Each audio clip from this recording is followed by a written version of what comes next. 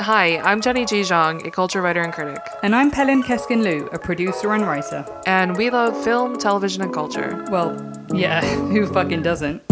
And like every other 20, 30-something-year-old with internet access, we want to tell you what in the culture we're consuming and what it means, if it means anything at all. Okay, so everyone's a critic, but sometimes it feels like not everyone out there thinks the way that we do. It's too white. Too male. Too out of touch. And whatever, we're two women of color who have shit to say about what the streaming daddies give us every week, what other people are saying about it, and which of their opinions are actually worth listening to. So we're introducing our new podcast, Criticism is Dead. Every week, we'll talk about the film and TV we're watching, and if you're lucky, maybe even one or two hot takes.